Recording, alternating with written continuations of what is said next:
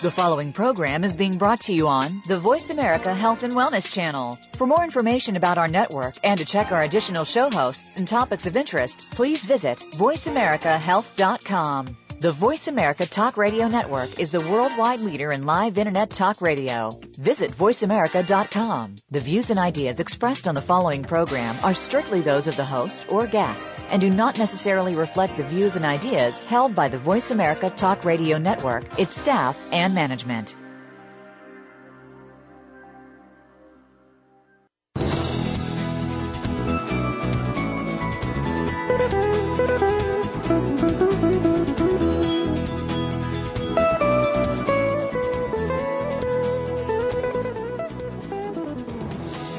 If you or someone you know has a child with autism in their family, answers and support can be hard to come by. Welcome to Autism Spectrum Radio. We will offer practical information for parents of children of all ages, as well as explore treatment topics and recent research related to autism. Now, here is this week's host. Hey everybody, welcome to Autism Spectrum Radio. I'm your host, Rob Haupt. I am the Vice President of Business Development at Autism Spectrum Therapies, as well as a board-certified behavior analyst with over 10 years' experience working with individuals with autism. Really excited about this week's show because I feel like it's really current for what is happening in all of our lives. And it's a show today where I want to talk a little bit about insurance. It's the topic that we're coming into as a field, as an industry. But I also want to look at it with the new year ahead. What should we be thinking about when we think about selecting a plan and looking at what's necessary to support our kids as we go into a new calendar year. But before we do that, I want to talk to you guys a little bit about this amazing conversation I had, and I actually was able to lead it, which was really cool. I know last week when Elaine Hall was on the show, I just said in passing that one of the things that we do at AST is we actually bring in some of our clients' parents. We bring in our actual clients who are a little bit older and are able to articulate what their goals are, what their program was like, what they liked and disliked about our program. And we just got to do that at the tail end of last week. And we got to bring in a client who I know really well. I spent years with him, working with him. I was actually his supervisor for an extended period of time. And what I love about his perspective is that I've known him off and on for probably about 7 years. And he didn't get services from us the whole time. He actually was getting services when I met him, or just starting up services, and we worked together in the home as well as in his school. And then we took a break, and then he came back and we started up home services again, working on completely different types of goals, completely different type of focus. And he came and spoke to us, and I had the honor of actually being the one who got to interview him and lead this conversation and this dialogue in front of the leadership of AST. And I was expecting some great words of wisdom from him in only the way he can, because he's just one of those speakers. He loves getting in front of a room. To have a conversation is a bit of a struggle, but get him on the stage in a performance, and he really commands the stage. And he definitely did that for us. But he had a couple of moments and said a few things that it's not exactly what he said, but just this general message. He's college age, and he's not taking college courses now, but he's looking to his future. And he was shared with everyone in the room what his goals were, what he was looking for in his life. And he kept coming back to one word: I want to be independent. I want to be an independent person.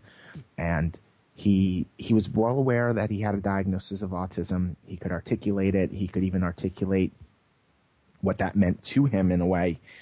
But he kept coming back to, I want to live by myself. I want to have a girlfriend. I want to have a job. These are the jobs I think I want to have. And his mom summed things up for us, because she joined, as did his dad, to watch him speak. And we all thought he did an incredible job. But what really capped it off for me is, I think, hearing his mom put what was everything into perspective for me, that 7 years ago, he started at point A, and now there's still a lot to do, and there's a lot of stuff we want to work on, and he even told us some of the things he wants to work on, certain goals he wants to work on. He's got a lot of anxiety, and he has some situations that cause him a little bit of fear that he wants to become more comfortable with, and we're going to work on a desensitization program. But he said, or she said, you have no idea how far we've come. And whatever it is we have to do, I can't even see where we started from. I can't even imagine that starting off point. It's a distant memory. And that put things into perspective for me in such a great way, because I was so focused on moving forward, keep moving, keep pushing, let's hit the next goal, that I needed to take a moment and appreciate, wow, we really came far. And when he could say it and she could say it, it just was this amazing moment. And it's a great experience to see 30, 40 leaders of an organization in tears of happiness. And he actually whispered to me, why is everyone crying? He didn't quite get that social cue. And I had to explain to him, they're just really proud of you, and these are happy tears. And he got that. He totally got that. But it was just an amazing moment, and to see that many people touched and moved by someone's words and that much more dedicated to the day-to-day. So with dedication as that closing thought of this amazing speaker, I think that's where we're going to go next. And all of you guys who listen across the country, I think this is a topic, insurance, that you're all affected by. We're all trying to understand. I've said on the show before that I believe insurance is the future of ABA and autism and where funding comes from. I've already seen it make a big difference in a lot of people's lives. But there's a lot more we need to understand. And it occurred to me that right now is open enrollment. AST is about to open up enrollment for the insurance to our employees. And I've started to get a lot of calls from families saying, hey, I don't want to start services right away. We're about to switch plans. Or how do I move from plan A to plan B? Or are my plans just going to be affected by open enrollment? And it didn't even occur to me, as recently as a few weeks ago, that, wow, we've got to talk about this. We've got to look at plans. We've got to look at funding a little differently with this idea of open enrollment, and that a family's plan or a child's plan could go through changes. It's not static like school IEP or state funding that has similar laws and the same rules year after year. So today I've brought on someone who I work very closely with. The first person I turned to, I brought in the client advocate and insurance advocate here at AST.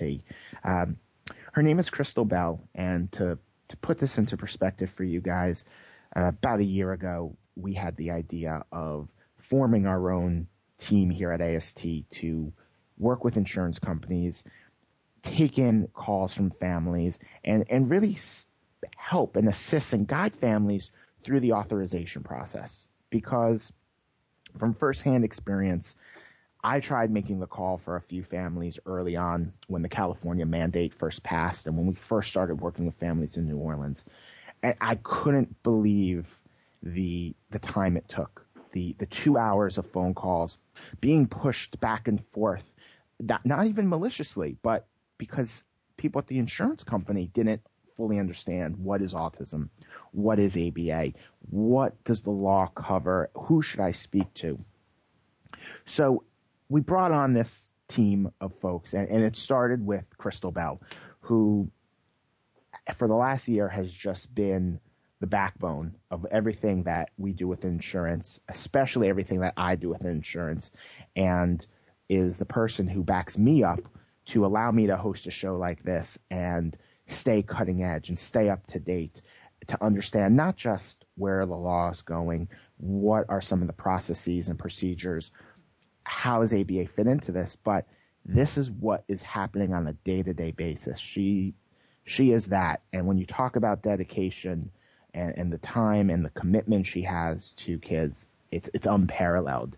It's on the level of any clinician I've ever met, and she's on the phone every day advocating and supporting kids and families. So, Crystal, thank you so much for being here. I know an hour of your day could be filled with constant phone calls with insurance companies, so I'm glad you were able to take a break and join us. Thank you, Rob. We've got a couple of minutes before our first commercial, but I think the first best question for families out there is probably just a review question of what are the critical documents for a family who's saying, I want to go down this road, I want to get insurance started for my child to fund ABA. What documents and information do they need to have to get this process started? Well, first of all, we would need, in order to get approval, we would need a copy of the diagnostic report that clearly indicates a diagnosis of an ASD, a copy of the front and back of the insurance card, as well as some basic information about the client, such as home address, contact information for parents. We do have a form that we ask parents to complete when they contact us and indicate that they're interested in insurance-funded services. And additionally, I would say if they have a recommendation for ABA from a doctor, that is tremendously helpful. So I know the recommendation can come from a doctor, but are there other individuals besides like a pediatrician who can make that recommendation? Yes, absolutely. A lot of times we see the recommendations in the diagnostic report. One of the first things we do when we get a diagnostic report is we flip to the very last page to see what is this doctor recommending, what is the actual diagnosis, and then we kind of read backwards because that's going to give us the information that we're looking for. However, if it's not listed there, then oftentimes we can get that from the pediatrician or from a doctor that is treating the child. Fantastic. Well, like I said, we're right up against a commercial. So let's take a commercial break. When we come back, we're going to talk a little bit more with Crystal about just the introduction to the insurance process, how to get things started, and then we're going to tackle open enrollment. We'll be right back after this break.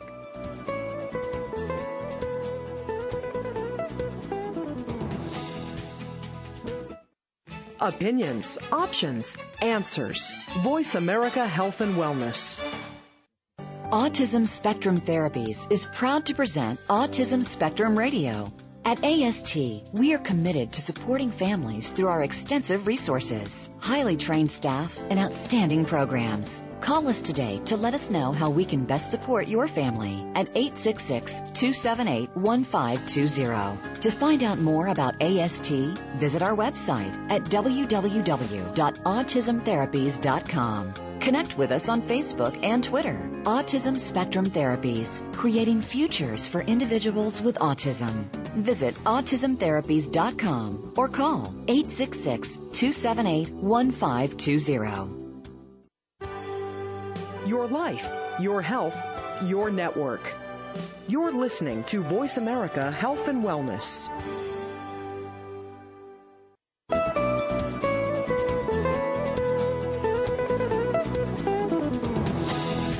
This is Autism Spectrum Radio.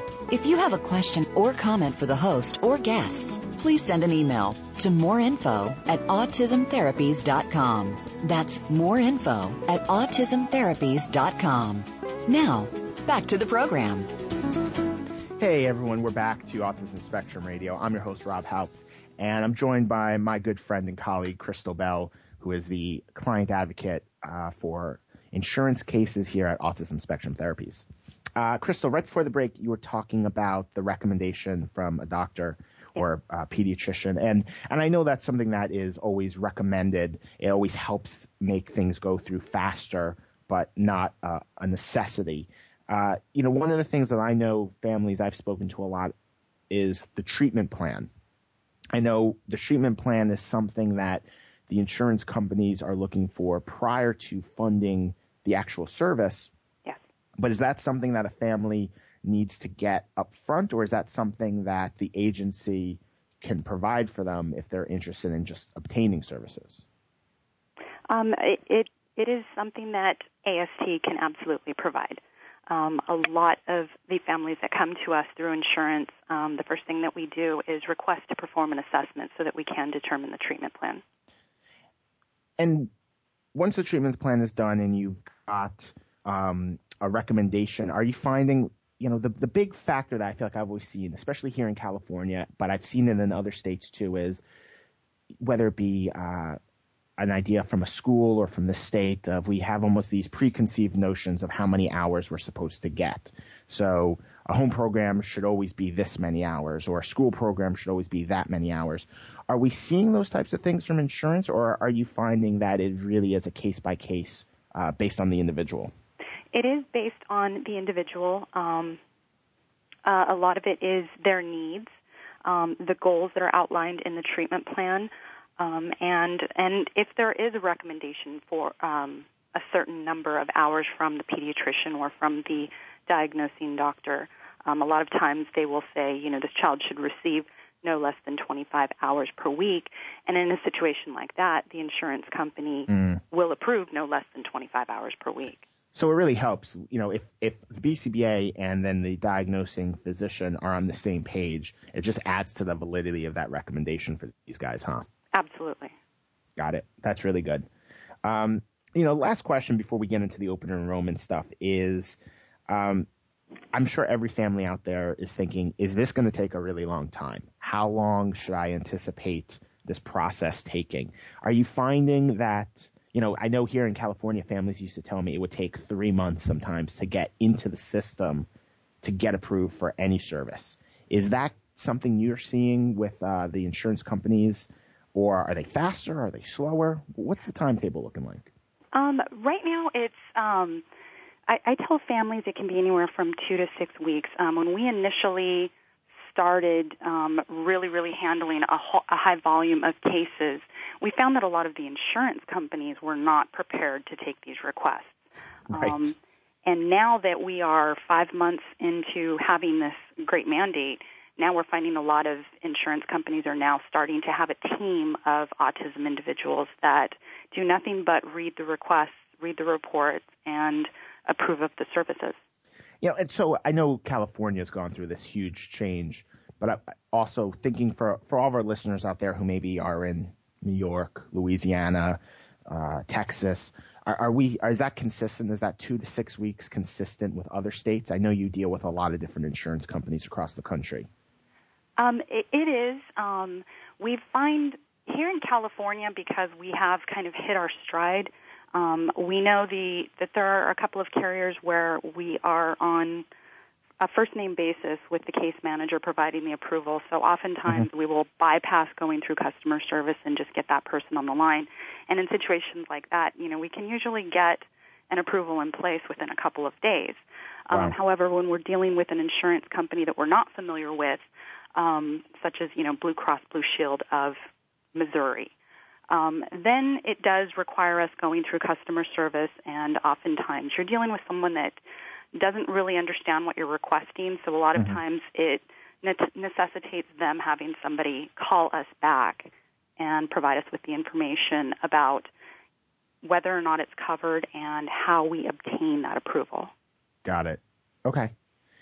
Well, let's talk open enrollment, because that was the big topic that I think sparked, for me, wanting to make sure you were on the show to talk to families, because I know you started to get some calls, and I started to get some calls over these last few weeks where families were asking or telling us how we need to handle a situation because their employer was going through open enrollment and making some changes to the plans.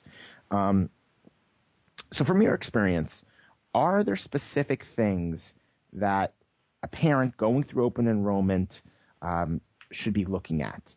Whether their plan is changing or maybe whether the assortment of plans are the same, what should families be looking at when selecting a plan? I think certainly the costs associated with the plans. Things such as co-payments versus co-insurance and deductibles and out-of-pocket maximums. A co-payment is a flat amount that would be charged once per day, regardless of the amount of hours provided.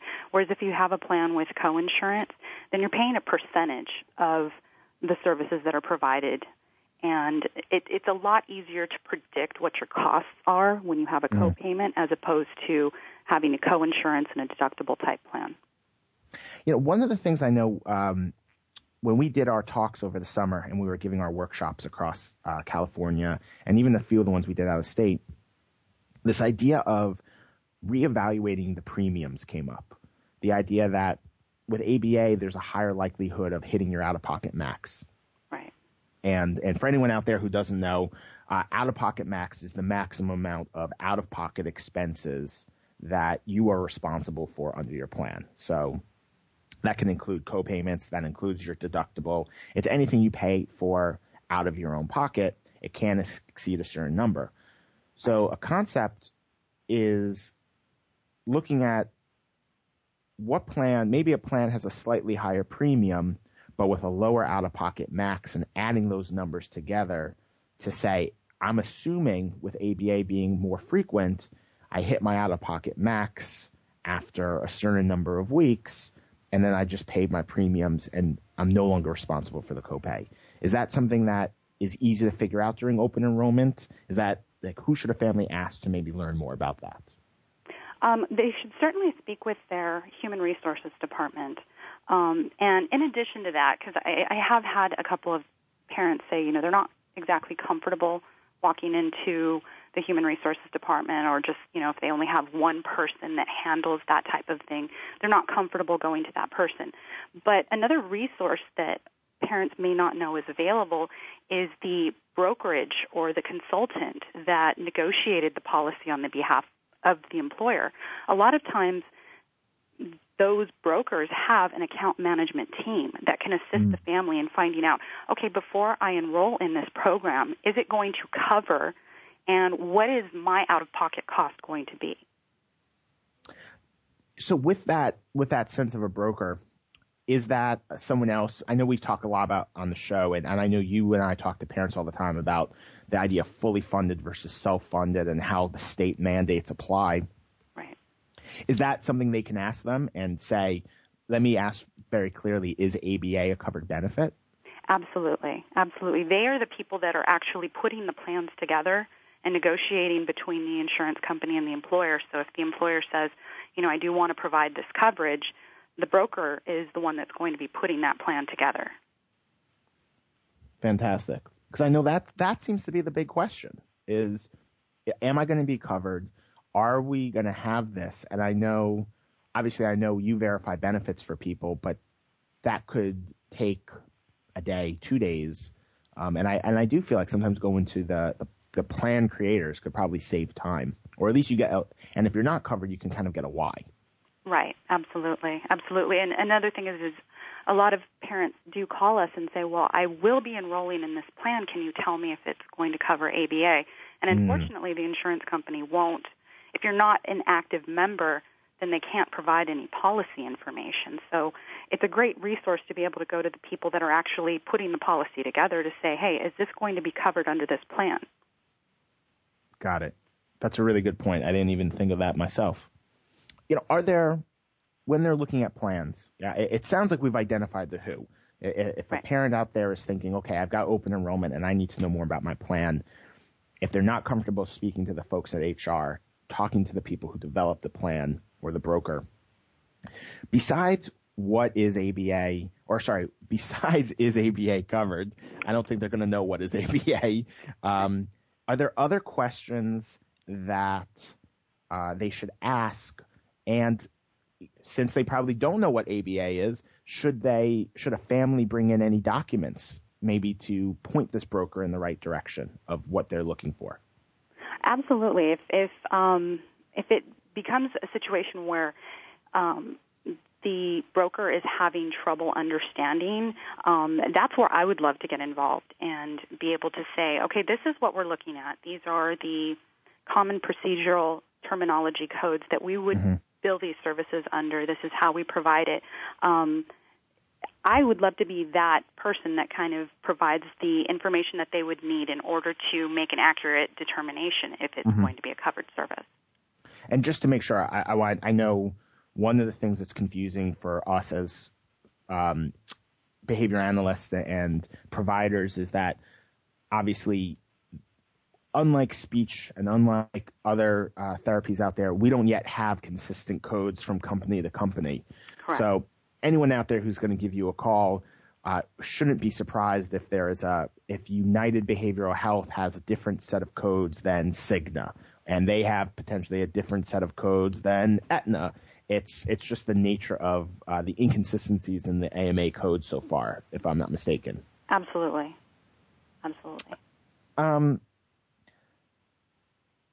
So one situation that came up recently that I was kind of curious about and I wanted to get your take on was a family called up and said, my company is offering different types of plans through different insurance companies. So I've always worked someplace where every plan offered has been offered by the same company. When I was in Massachusetts, I'm pretty sure we had Blue Cross Blue Shield of Massachusetts and 4 plans to choose from. Right. Is it common to have different companies providing different plans? And is there something a family should be concerned about if that's the case? Certainly. Employers offer multiple plans because oftentimes they have a population whose needs just can't be met with one single plan or carrier. So you'll also see a lot of times, the employer will pay for a larger portion of the HMO than they would for a PPO plan, and that's typically because an HMO is more cost effective and the premiums they're not a lot less, but they tend to be less than a PPO.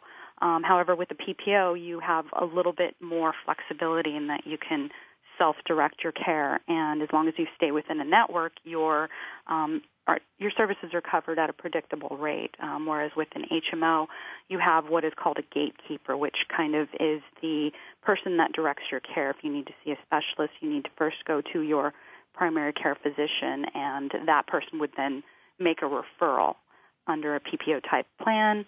You can basically say, okay, I need to see a podiatrist, and look up a podiatrist in the book and directly seek that care.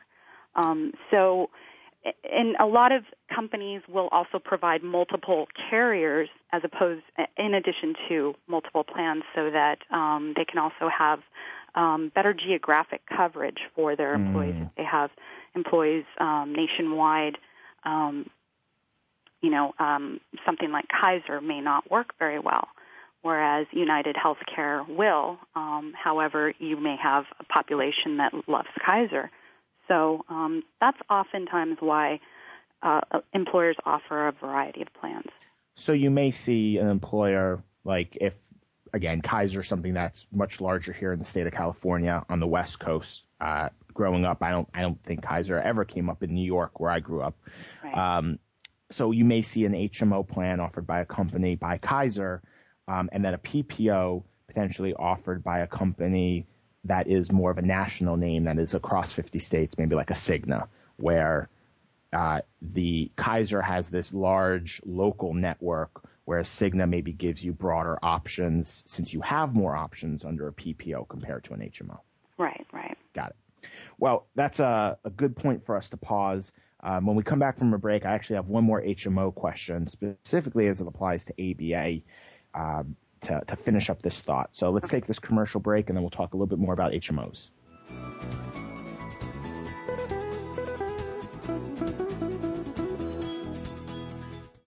Learn more. Live better. Voice America Health and Wellness. Autism Spectrum Therapies is proud to present Autism Spectrum Radio. At AST, we are committed to supporting families through our extensive resources, highly trained staff, and outstanding programs. Call us today to let us know how we can best support your family at 866-278-1520. To find out more about AST, visit our website at www.autismtherapies.com. Connect with us on Facebook and Twitter. Autism Spectrum Therapies, creating futures for individuals with autism. Visit autismtherapies.com or call 866-278-1520. Your life, your health, your network. You're listening to Voice America Health and Wellness.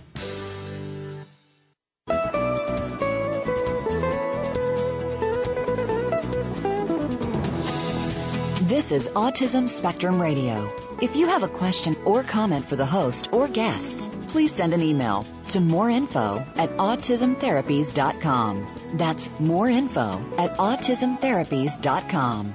Now, back to the program. Hey, welcome back to Autism Spectrum Radio. We are talking insurance. We are trying to make sense of this dense subject matter, which is insurance funding, ABA services. And we're joined by the client advocate at Autism Spectrum Therapies, Crystal Bell, who deals with this every day, is calling on families' behalf every single day, trying to make sense of their plan and making sure that they have the approvals and the authorizations for the services that their kids need. Crystal, right before the break, you mentioned the distinction between HMO and PPO. Yes. And one of the things I know that I learned, which I think is so cool, is that I most of my life have been under an HMO plan. I can't tell you the last time I was under a PPO. It's been a while. And so I'm really familiar with the going to a doctor, going to my primary care physician, getting the referral to see that specialist. But that's not always needed in ABA, if I'm not mistaken. As long as you go in network, a family can go find anyone in network on their own, right? Right, absolutely. So I think that's a really good thing that I know a lot of families haven't been as clear with. They're thinking you're going to maybe your primary care physician for the diagnosis, but they don't necessarily have to refer the service. It just makes things easier. It makes things go faster, correct? Right, absolutely. Right now, the insurance companies, the mandate, because it is so new, the insurance companies know that they are required to provide the coverage. Mm-hmm. So at this point, it's really kind of difficult for them to put that responsibility onto the primary care physician. It would just require too much renegotiating of those contracts in order to make that happen. So they have negotiated with ABA providers to become parts of their network, and once you get in through the behavioral health side of your insurance company, then they know exactly who to direct you to get you those approvals. And I know, if a family out there has said, okay, I've already got the diagnosis, I've already got all my paperwork, I've gone through my open enrollment, and I understand my plan really well, is there a good point of contact or a good way for them to figure out who that network of ABA providers would be that they could access? Yes, there should be most ID cards will have a series of numbers. There's a customer service number, there's a pre-authorization number, and oftentimes you'll see a mental health or behavioral health 800 number. Mm-hmm. And that's the best resource to find out, okay, I have this diagnosis. I would like to get coverage for ABA therapy for my child who is in network with my plan. And those people at that number can best direct the family and let them know who is within their geographic region that can provide the services. Got it. One more open enrollment question, because I think this is one that I was probably more concerned with. I don't know if I've had a family ask me this yet, but I'm sure it's something that a lot of us are thinking, is employer switch carriers. You could very easily go from one carrier to another. I know, at AST, we did that a few years ago. We switched from one insurance carrier and moved our plan over to another. How much information is going to go from carrier A to B about someone's child? How much will this new plan have information about the history of programming for the child? And probably more importantly, how does a family ensure that there's no interruption in service when a transition like this happens? That's a great question, because the new plan will not have any information about the current program. And the reason for that is the prior insurance company cannot provide that information without a consent. So it is going to involve the family basically calling my department and saying, hey, heads up, I'm switching plans January 1, and as soon as I get the newest information, my ID card and member ID, I'm going to call you back and get you that information so that you can get services in place to hopefully avoid a gap. Because another thing that I anticipate, and we've actually already seen it, we have had a couple of families call us and tell us that they are switching plans. Mm-hmm. And unfortunately, without your member ID information, and a lot of times the insurance companies don't provide it until a week or two before the effective date of the plan, again, we can't confirm benefits and we can't get a treatment plan in place because they don't have that new member in their system yet. So it's very much a situation that we would like to stay on top of so that we can avoid any gaps or interruptions in services. So I would recommend any families that are aware that their plan is changing to let us know. So if you are, thinking broader than just, the kids that you come into contact with and that I come into contact with, I know if you've got services in place, would a family expect or should they expect any overlap? So like a handoff. I know that if you move from one school to another, even if you move out of state, you're entitled underneath your IEP a 30-day carryover, that my services stay the same as they were in a prior IEP until a new IEP can be held in my new school, in my new city, in my new area. Would an insurance company do something like that where the new plan kicked in on January 1st, but the old plan would give you an extra 30 days, or is it literally the day the plan is done, the coverage is done? The new plan should have a provision for continuity of care. And so that would be one of the first things to look into is, how do I request a continuity of care?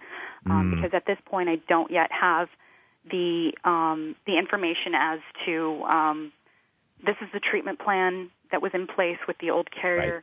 Right. The new carrier is reviewing it for approval, but in the meantime, what do I do? So there is something called continuity of care where the insurance company that is taking over the services is required to provide a grace period so that you can basically get your services switched over.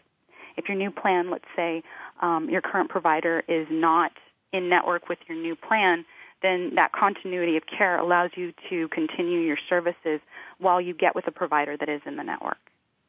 So a family needs to really look to the new plan for that coverage or for assisting in that gap.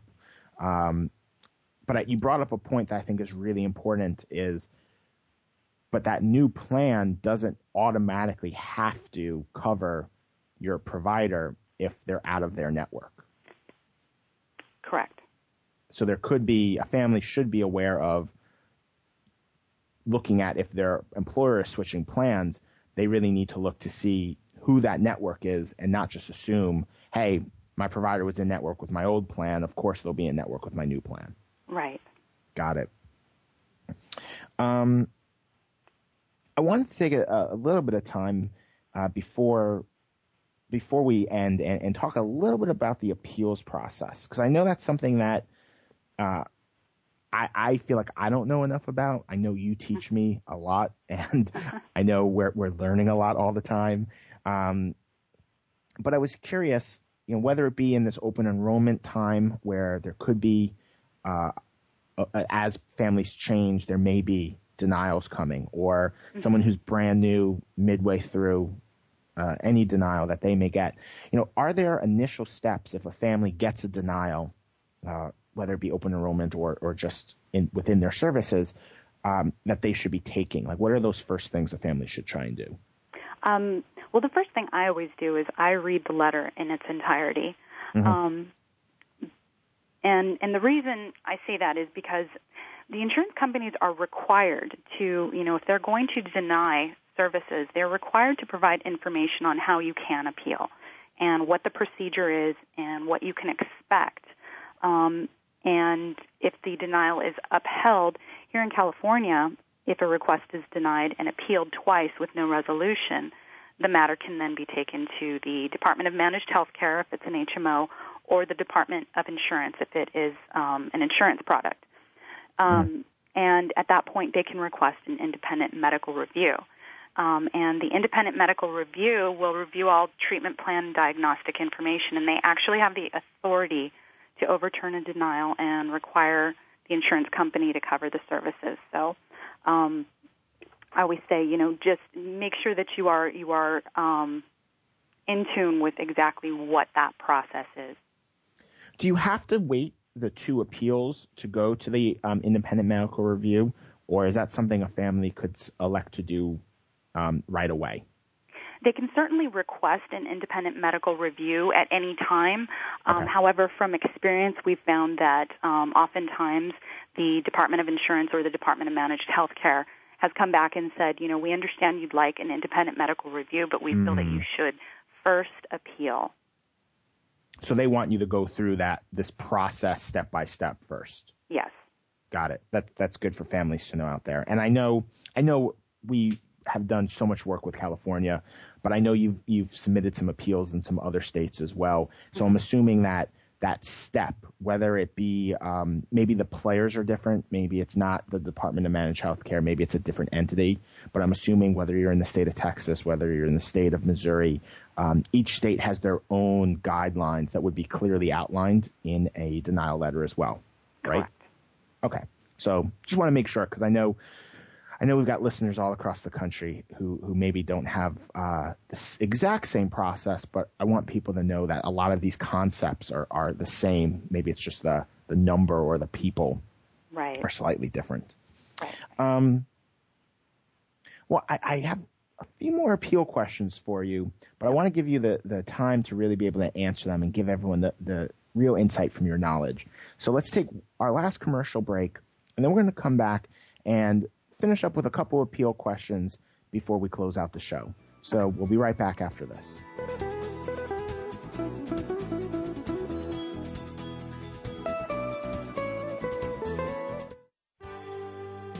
Helping you make informed decisions for your life. This is Voice America Health and Wellness.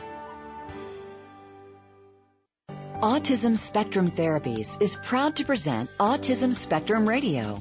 At AST, we are committed to supporting families through our extensive resources, highly trained staff, and outstanding programs. Call us today to let us know how we can best support your family at 866-278-1520. To find out more about AST, visit our website at www.autismtherapies.com. Connect with us on Facebook and Twitter. Autism Spectrum Therapies, creating futures for individuals with autism. Visit autismtherapies.com or call 866-278-1520. Opinions, options, answers. You're listening to Voice America Health and Wellness.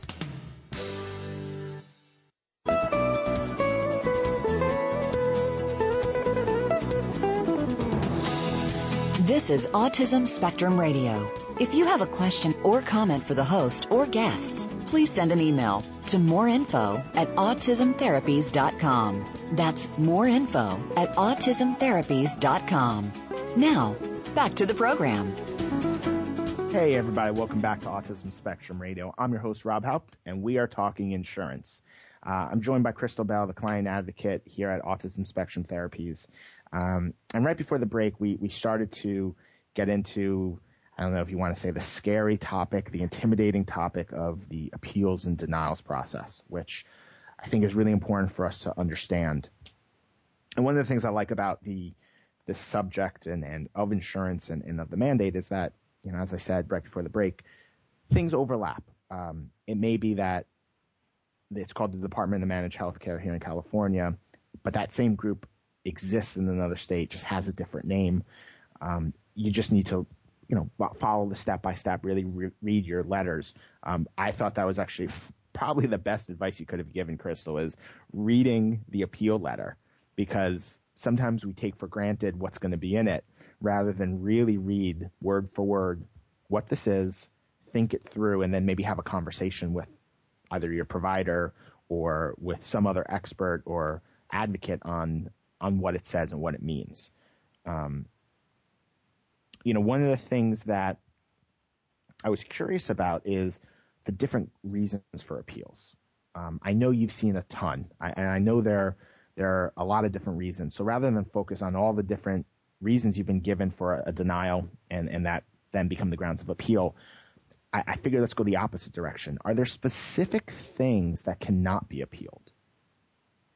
Yeah, I would say if the plan is self-funded, appealing pretty much, it's kind of an exercise in futility because there's no governing body that is going to come back and make an unbiased decision.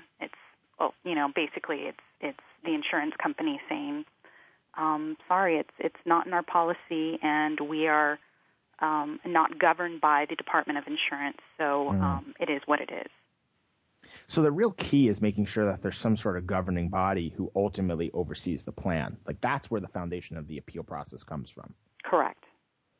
Got it. See, and that's something that I feel like after a year and a half, I'm just getting. Obviously, I've known the self-funded piece, but essentially the employer is the governing body of their own plan, and what they write is the plan, and what they choose to fund versus not fund, that's what it is.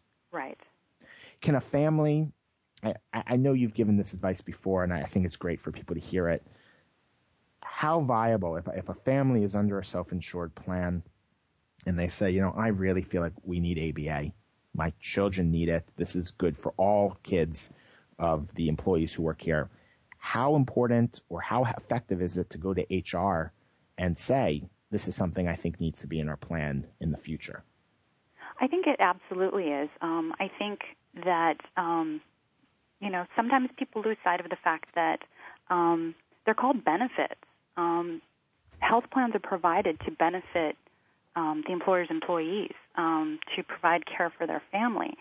So I've found that in a couple of instances, when we ran up into a self-funded plan that did not cover ABA, a couple of families were able to go to their human resources department and say, I have this need and my plan does not fill this need. Can you help me? And in a couple of instances, exceptions were made, and in a couple of instances, they addressed it through updating the policy to include the coverage. So I think it's definitely something that, is worth mentioning. That's a great point, that benefits are supposed to actually benefit the employee. Right. It makes so much sense, and I don't think I really thought of it. We talked before about how long the authorization process could take and what that turnaround is. If a family is going through an appeals process, what kind of turnaround could they anticipate going through? How quick or how long would a response or decision take? Right. Once an appeal has been submitted, the insurance company has 30 days to respond. If it's denied a second time and appealed a second time, then they have another 30 days to respond. Mm-hmm. So you're looking at, and here in California, again, at that point, a family can then go to either the Department of Insurance or the Department of Managed Health Care and request an independent medical review, which could then be another 30 to 90 days, depending on the volume of independent medical reviews that they're currently working on. So it can sometimes be a long, drawn-out process, but given the fact that we have had some success on appeals, I think it's worth it to go through the process. Now, when you say, I know you mentioned 30 days, maybe 90 days. Right. Is that 30 calendar days? Is it 30 business days? I know that distinction means a lot more in this insurance world. Right. And it is typically 30 calendar days. However, we did run into one in Texas that was 30 business days. Got it. Okay. Got it. I know we've run into a few odd scenarios along the way, so I was curious. Got it. Well, we're coming to the end of the show, and I was curious.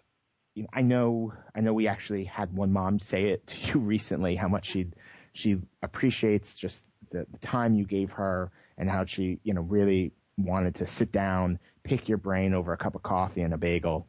But are there three top things that you would say, if you're brand new to this, these are the three things for any parent out there in any state that they really should keep in mind or really need to understand as they start this process? Yes, absolutely. I would say first and foremost, get involved. We have the best results when parents are involved in the process.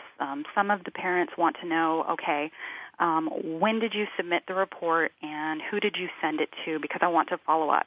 And we found that we actually get much better results much quicker from the insurance company if they know that the parent's going to follow up with them. Secondly, and I have to say, after meeting Dina, who is a wonderful parent and wonderful advocate for her child, I realized the importance of community in what we do. She was a tremendous advocate for her child, and she really took the time to educate me on what was important to her and made me realize that there is a large community of autism professionals and resources and other parents, and she seems to know them all. And she has read so many books, and she recommends books to other parents that I think community is just, that's my buzzword, is just staying out there and talking with other parents and getting as much information as you can and sharing that information. And I would say, lastly, just being aware of the differences between the previous funding sources, such as regional centers, and the new ones that are offered through insurance, because it seems to me that with insurance we have a lot more flexibility in determining where that treatment is headed. Yeah, I think that's, to reiterate the second piece, I think the community piece and this teamwork piece is so huge. It's amazing to me how the results, when we're submitting something to a group that we've worked with, we've collaborated with, we've spoken to on, kid after kid after kid, approval after approval, it goes so much smoother when there's that parent piece. And I know a lot of parents have said to us that they've tried to call themselves, but to have that organized process of this is what we submit, who we submit it to, the timing of everything that we provide, when those two go together, it just maximizes the effectiveness. It really does.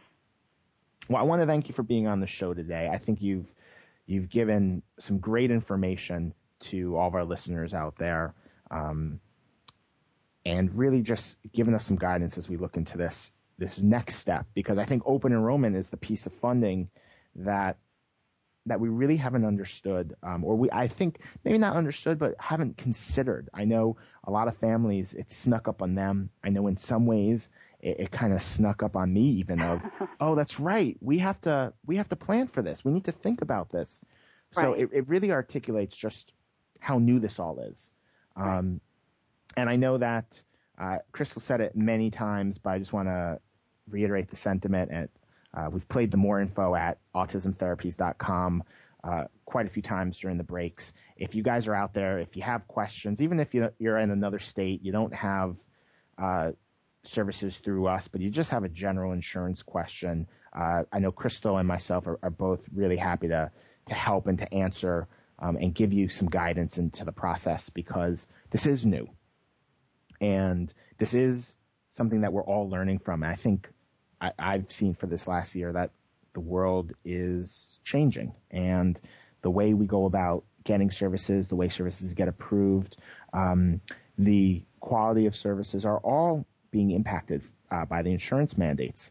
And there are some cons that come along with it, and I've heard from a lot of families what those are.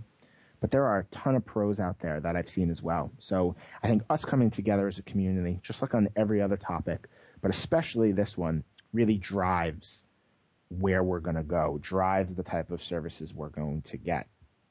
I pledge to all of you out there that if you've got insurance questions and they're not formulated yet, but you just need resources, keep coming to our website, keep coming to our Facebook page. We're going to be updating a lot more content in the coming months. There's some good tip sheets as well as some videos up there about understanding the basics of each mandate. And as I said, if you have questions, feel free to reach out to us at more info at autismtherapies.com. because I think there's a lot of answers that we could provide you and help you with to really ease some of the stress that you are likely going through if you're going through insurance for the first time. Thanks, everyone, for tuning in. Join us next week. We're going to have another guest talking about adult services and really looking at the transition process as our kids get a little bit older. I know it's a topic everyone is really interested in and curious about as they look at their kids getting older. So tune in next week, and we'll see you later. Have a great one. We hope you've had some questions about autism answered this week. Autism Spectrum Radio can be heard live every Tuesday at 2 p.m. Eastern Time, 11 a.m. Pacific Time on the Voice America Health and Wellness Channel. Please join us for another edition next week.